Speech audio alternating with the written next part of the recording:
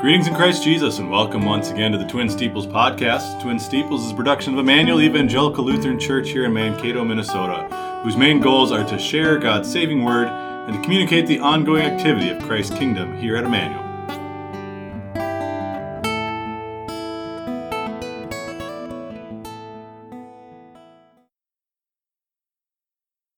Thank you for joining us today. Today is Wednesday, November 9th, 2022. I'm your host, Pastor Joe Nauman, joined today by Pastor Neil Radical. This morning we're going to begin with a brief devotional thought based on Ephesians chapter 1, verses 3 through 6.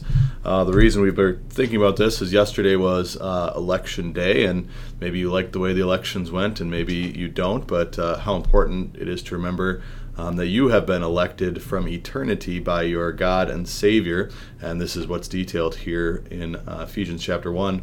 And this is, again, this is what Paul, what he wanted to emphasize with his friends there in Ephesus, the people he knew so well, was this adoption from eternity through Jesus Christ. So verses 3 through 6 of Ephesians 1. Blessed be the God and Father of our Lord Jesus Christ, who has blessed us with every spiritual blessing in the heavenly places in Christ, just as he chose us in him before the foundation of the world, that we should be holy and without blame before him in love, having predestined us to the adoption as sons by Jesus Christ to himself, according to the good pleasure of his will, to the praise of the glory of his grace, by which he has made us accepted in the beloved. So just some beautiful, beautiful gospel message there, really encouraging the church there at Ephesus. And so I guess I'll maybe start with the big picture question. If God chose us before the foundation of the world, what does that mean as far as, sin came into the world? Did God know sin was going to come into the world? What does this doctrine of election mean as far as the connection between sin and us being chosen today? Excellent question. There's a lot there too. I'll respond, and I'm hopeful that you'll respond to my response, which is what we normally do. So, yes, if God is omniscient, he knows all things. He knew Adam and Eve would fall into sin. Why would he place that tree in the garden? Similar kind of thoughts. If you know that, Romans 5:8 says God demonstrates his own love to us, and while we're still sinners, Christ died for us. So he knew from eternity that even though he gave Adam and Eve free will, that they would rebel against him, but he wanted to prove to them just how much he loved them. That'd be giving up his perfect son, giving up his own life to die for us.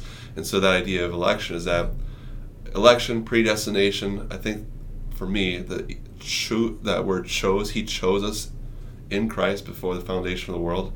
Those are mind-blowing things. I don't think we're going to perfectly understand this side of heaven. But ultimately, I like to look at it as foreknowledge.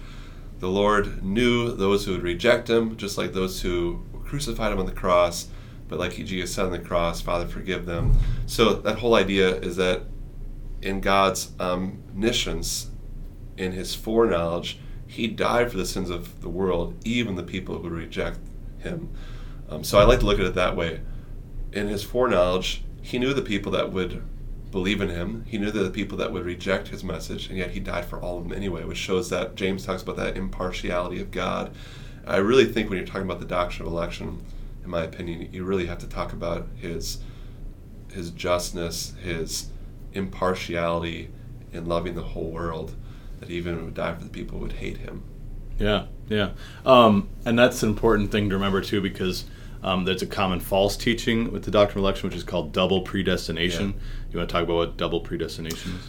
You're the symbolics expert, right? So you should talk about double. Why don't you tell me about that? I did most of the talking so far. Sure. So predestination is a biblical doctrine. It's something that we find in Scripture, and it's the doctrine of election is predestination. So that word shows up in our text there, having predestined us to adoption as sons by Jesus Christ to himself.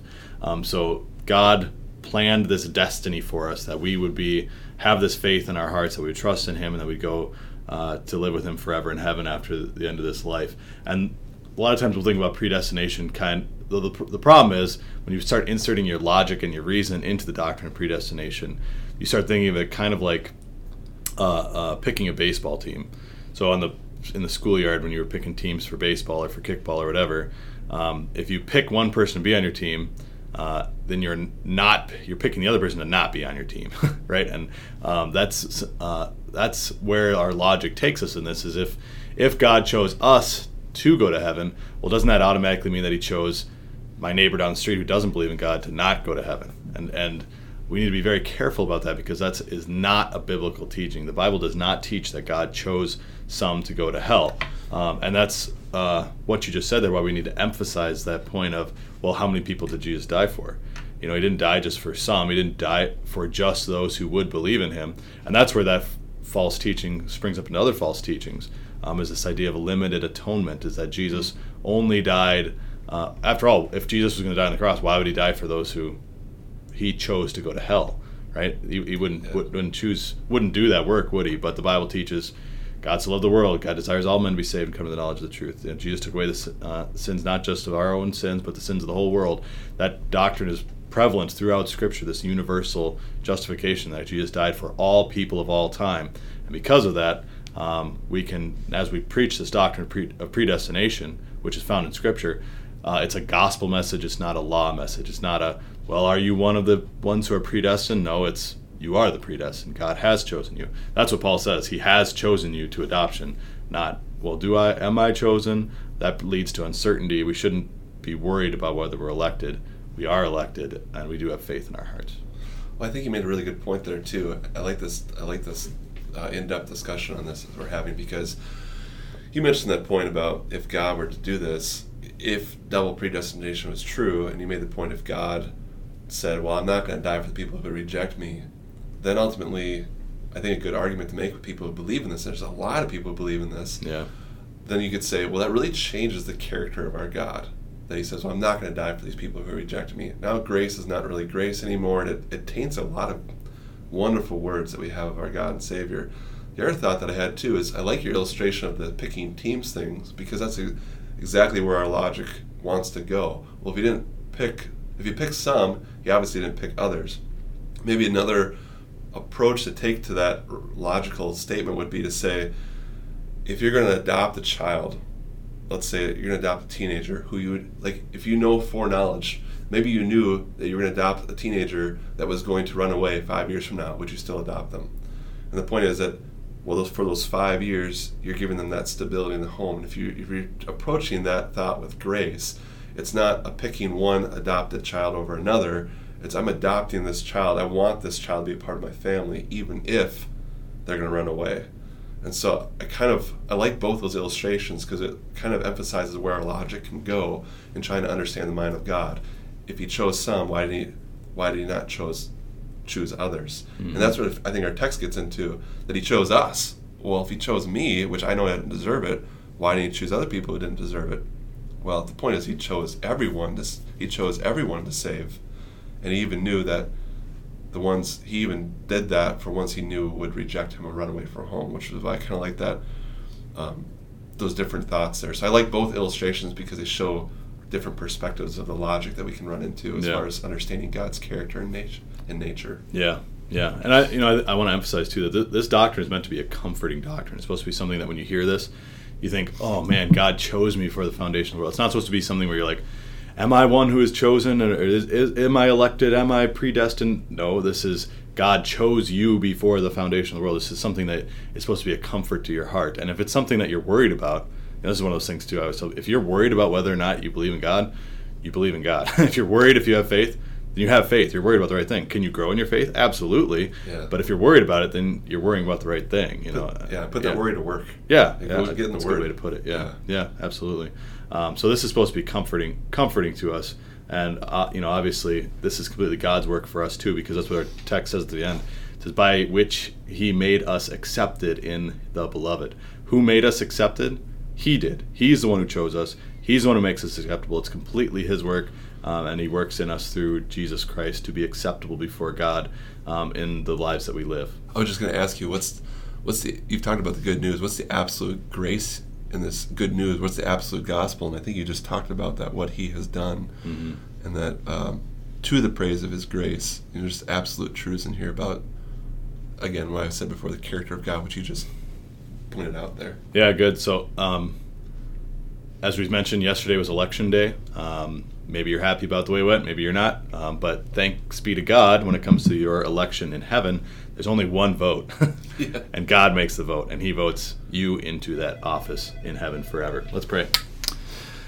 Thanks be to God for your good and gracious will towards us, for choosing us before the foundation of the world, for sharing your love for us through your Son, Jesus Christ, for the forgiveness that he won through his death and resurrection, for the eternal life that is waiting for us now in heaven. Thank you, Lord, for electing us before the foundation of the world, for predestining us to be your children.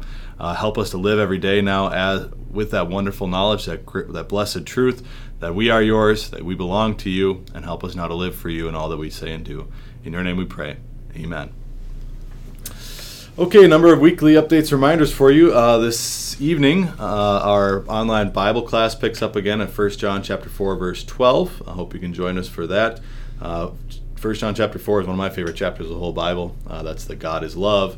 It reveals to us what love truly is, that we cannot love outside of God. So really an awesome chapter. If you're interested at all in who God is and what he did for you, that's a chapter to pick up. And this coming weekend is college. Can I interrupt you for a second? Oh, please go ahead.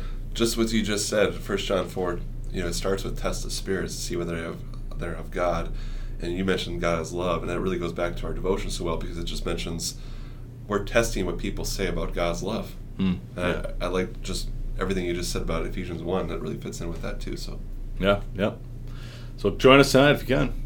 This weekend is the College Visitors Day in Eau Claire. We have quite a number of kids heading over. I think 2 cars full, you said, right? Yep. Heading up to Eau Claire. Check out the college. Yep. To check out the college there this weekend. So keep their safe travels in your prayers. And obviously we're continuing to pray that the Lord would send more pastors and teachers out into the field. I guess there's a ton of kids in the teaching program in Eau Claire right now. Quite a few. I don't like remember 13 or something like that. Yeah. So let's start some more schools. Yeah, absolutely. Start more schools and pray for more pastors too. We certainly need those in our synod. Do you know as what well. the shortage is right now in our synod on pastors? I think there's like 2 or 3 open calls right now, but we have something like 20 guys over the age of 60 or something like that. So it may get desperate pretty quickly here. We'll see. Yeah. This weekend is the 50th anniversary of the rededication of our church sanctuary, so we have some special things going on this weekend. We're working on slideshows, some booklets on the fire, the rebuilding, and there's going to be a special surprise handout. So you have a souvenir you'll be able to take home for your family as well. It's been put together by some of our former students, so I hope you can join us for that. Maybe you could just use this opportunity to invite people, especially from the community, who lived through that fire or watched it happen. So it's the rededication of the church fire. So if you have people that you knew grew up that knew that this took place, or had parents that went through, invite them to come to the service. Really easy conversational starter. Hey, we're having a rededication. Remember when that happened? Come on over. Mm-hmm. Absolutely. Not this weekend, but the next weekend is the drama club. Our school's putting on a play for the 18th through the 20th. I think there's 3 performances. They're doing Charlie Brown, so please think about attending that and supporting our school in that way. Thanksgiving schedule coming up. We, as usual, have our Thanksgiving Eve and Thanksgiving Day service. So Wednesday, the day before at 6 p.m. and then Thursday at 10 a.m. Those are exactly the same service. So you're welcome to come to both if you like, but they're going to be the same thing. And then that Wednesday evening after service at 7 p.m., we'll have a Pie Palooza. So last year we had a great turnout, a lot of pies, and this year we'll hope to do the same thing. Again, that's Wednesday, November 23rd at 7 p.m. after our 6 o'clock service. So hope you can join us for that. On our prayer list again this week, we keep Tom Jensen and Carrie Dale, both of whom are dealing with terminal cancer diagnoses. Please keep them in your prayers going forward. Pastor John Hine, more tests were done last week, and it sounds like things are looking worse and worse, at least from a earthly physical perspective for him. I believe they were talking about him starting chemotherapy today, or maybe yesterday. So they're going to be trying to address it, but it is now stage 4 for sure, and that's what the doctors call, according to the Caring Bridge website I read, they call it incurable at this point. So it's throughout his whole body, isn't it? Yeah. All over the place. So keeping Pastor John Hine and his family and congregation in our prayers as well. And we'll also keep John McLaren in our prayers. He's got that kidney disease. He's on dialysis. He was in the hospital this past weekend too. So please keep John in your prayers. And finally, I appreciate all the thoughts and feedback on the call that I've been working through. I appreciate your keeping me in your prayers as well. And please continue to keep me and the congregations out there in Seattle in your prayers as well as I continue to consider where the Lord would have me serve. I appreciate you're taking time wrestling with it like you are, and it's good for people to be open with you. And yeah, it's been I think 3.5 weeks now, so we'll see. It's good. I just like to remind people too. It's like pastor can't make a wrong decision here because ultimately he's just trying to decide where he can best use his gifts and talents to serve the Lord. So, as I've told him before, and I'm encouraging all of you, no matter what he decides, I'm looking forward to trying to be supportive of that, even though I might have personal opinions on what he does. Well, all right. Well, I'll ask you about those personal feelings after we get done recording here, Pastor. But that brings us to our wisdom of Solomon's Proverbs. Today we are in Proverbs chapter 15, and Pastor Radical picked out a couple verses for our discussion today. You want to walk us through those, Pastor? Yeah, I thought in the spirit of election and the campaigns and so forth, I really like these verses. There's 2 or 3 verses I want to talk about here from Proverbs 15 and get some thoughts from you too, Pastor Nauman. Chapter 15, verse 1 says, "A soft answer turns away wrath, but a harsh word stirs up anger." So just starting with that verse briefly, we might say, okay, I mentioned elections, and one of the things that kind of bugs me a little bit is just the bashing that goes on with all the advertisements. There's no good words that are spoken. It's all harsh words. It's all hurtful words about the opposing candidate, which leads to the point of defensiveness, and you never really know what to believe or what is truthful or not.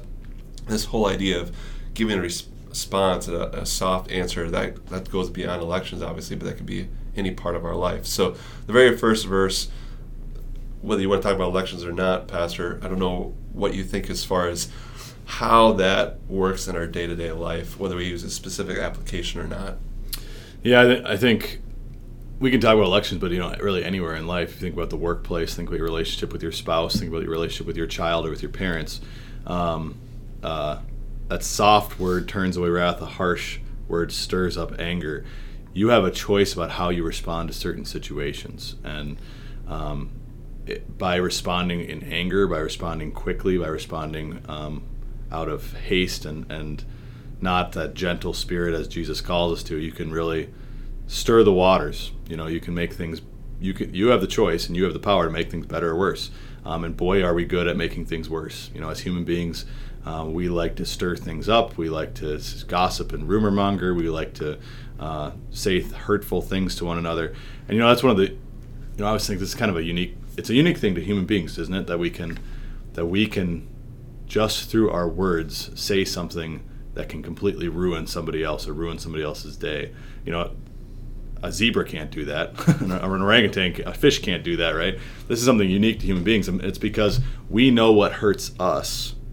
Now I can take what I know about what hurts me and apply it to somebody else and hurt somebody else with those things. And sometimes we do that unintentionally, but sadly, quite often it is intentional, that we intentionally hurt other people through the things that we say, and we know what gets under other people's skins. And especially I think about like the husband-wife relationship. You get to know somebody, you get to know your spouse better than anybody else, and you know what really bugs them, and you know what really bothers them more than anything else. And so you are able to exploit your knowledge, your personal knowledge of this individual, and really get under their skin. And that's why they say family disputes are the worst disputes of all. And you see that, and that's, in my experience, is certainly the case, especially with husbands and wives when they turn against one another, with siblings when they turn against one another, when father or mother turns against son or daughter, when it really gets nasty and heated and angry. Those are the worst disputes of all, and a lot of times it can be traced back to these harsh words that stir up anger and get under other people's skins, because that's what our sinful nature wants to do, is to get that other person just like they got me, and it can spiral from there. I think you're really highlighting the last verse that we're talking about so well here too. Verse 28 of chapter 15 says, "The heart of the righteous studies how to answer, but the mouth of the wicked pours forth evil." Any studying always begins with listening and hearing, and I think you would agree with me that listening and hearing other people what they're saying first and thinking about how you're going to respond and answer them is good. If we're quick to react, the mouth of the wicked pours forth evil. We just, like we said before, we get defensive. We want to think of the elections again. You get defensive because you're trying to, in evil and anger and retaliation, revenge.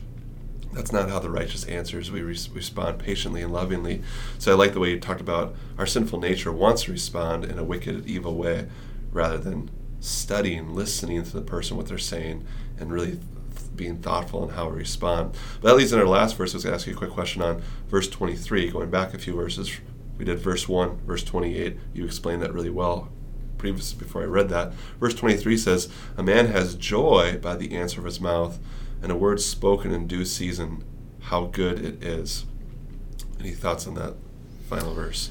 Well, I think being able to say the right thing at the right time is an amazing gift. And, that's one of the reasons I became a pastor is because I wanted to try to help people in their worst and hardest moments. And that's been a great blessing for me is, trying to help people, even though those are some of the hardest situations that you go through as a pastor, the death of a young man, the member who just got a cancer diagnosis.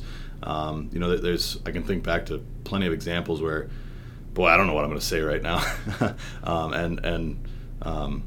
that's part of the challenge. But it's also one of the greatest blessings is because you are equipped with God's word, you can help people in a way that the world cannot help. You can help people in a way that simple words and encouragement can't help, because you can share God's word and you can say, look, here's what God's word says about these situations, or here's what God's word says, and this is how this can still be a comfort to you, even though you're facing this terrible, from an outward perspective, a terrible, awful situation. You can be blessed. You are blessed by God because God is going to use this for your good, and that's one of the best parts of the ministry is being able to give people the encouragement that they need when they need it, and that's a word spoken in due season, how good it is. And that's what the gospel, really, the best news of all, a word spoken in due season, the good news of the gospel of Jesus Christ, that's the best news of all. And that's always appropriate in every season. And that's why one of the reasons I'm a pastor. Yeah. It's joyful, yeah. And I like the way you said that too, because really all of us who know the gospel are equipped, maybe we could even say chosen by God to share that word with others, no matter what our ministry is or where our ministry is, home, life, family, here or there in the world today. There's great joy in that too. Yeah, well spoken. Absolutely. I enjoyed those verses. Thank you for sharing your thoughts on those. That brings us to our hymn of the day. Today we'll be reading hymn 461 in the red hymnal. Hark, the church proclaims her honor, and her strength is only this: God hath laid his choice upon her, and the work she does is his. He his church has firmly founded, he will guard what he began. We by sin and foes surrounded build her bulwarks as we can. Frail and fleeting are our powers, short our days, our foresight dim, and we own the choice not ours, we were chosen first by him. Onward then, for not despairing, calm we follow at his word, thus through joy and sorrow bearing, faithful witness to our Lord. Though we here must strive in weakness, though in tears we often bend, what he might begin in meekness shall achieve a glorious end. Amen. Thank you for joining us on the Twin Steeples podcast. Once again, Twin Steeples is a production of Emmanuel Evangelical Lutheran Church here in Mankato, Minnesota. For more information about the ongoing activity here, we'd invite you to check out our website, emmanuelmankato.org. Until next time, may God bless and keep you, and may you always remember, Emmanuel, God is with you.